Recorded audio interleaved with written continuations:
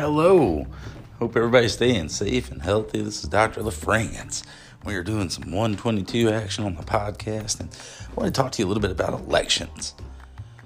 You might recall we talked about elections being one form of citizen participation among many, many others. But still, the form that we think of most commonly when we think about participating. The problem is we are overwhelmed with opportunities to participate in elections. We vote for everything in this country. Think about it.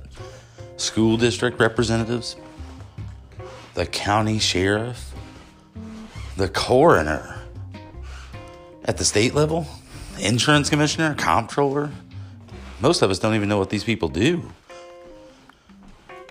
And then at the federal level, we vote for our representatives in Congress as well as electors who are pledged to one presidential candidate or another.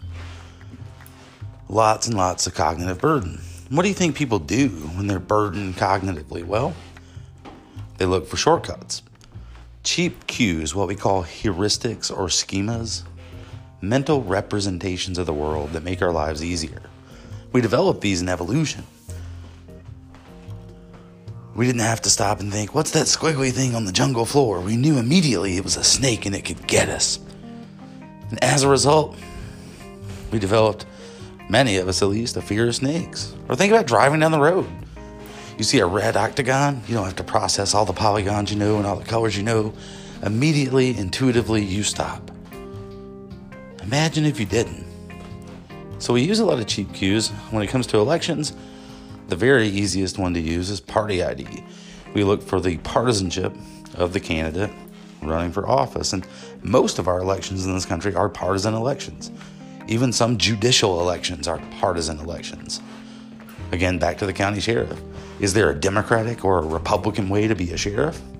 Well, we seem to think so because we nominate people from each of those parties. Let's say we don't have party ID as a cue. What are some other things we could look for? How about incumbency? If someone's already in office, they're much more likely to win to the tune of 92% for members of Congress. Is it possible that we might be right in assuming, hey, someone was good enough to get elected in the first place? If it ain't broke, don't fix it. I'm going to vote for the incumbent. Well, many of us operate that way. We might also look for perceived gender based on the first name of the candidate, or even perceived ethnic or racial background looking at the surname. For instance, an Asian American who sees a candidate whose surname is, say, Kim, might say, hey, that person might be able to represent me in a way that someone from another ethnic group would be able to. When it comes down to it, we're looking for the cheapest, quickest cues. And you might see this grounded in what we call rational choice theory. The idea is by using these cheap cues, well, we're no longer forced to think. We're no longer forced to sit and evaluate the potential cost and benefits of one candidate or another. We don't have to inform ourselves about specific candidates and their positions. In fact, the media discourages from doing so.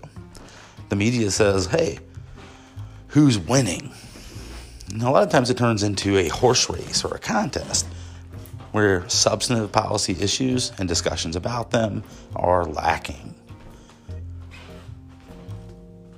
One final thing to consider with elections is related to campaign finance. In a recent ruling, the Supreme Court declared that corporations have the same rights as people to exercise free speech.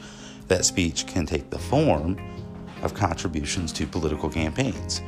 And thus we see the beginning of super political action committees to go along with other smaller fundraising endeavors for candidates. Very difficult for someone with few resources or few connections to these large pools of money to be elected to office. There's a great YouTube video you'll find on your syllabus, The Story of Citizens United. Check it out. Let me know what you think. Hope you're all staying safe. We'll talk soon.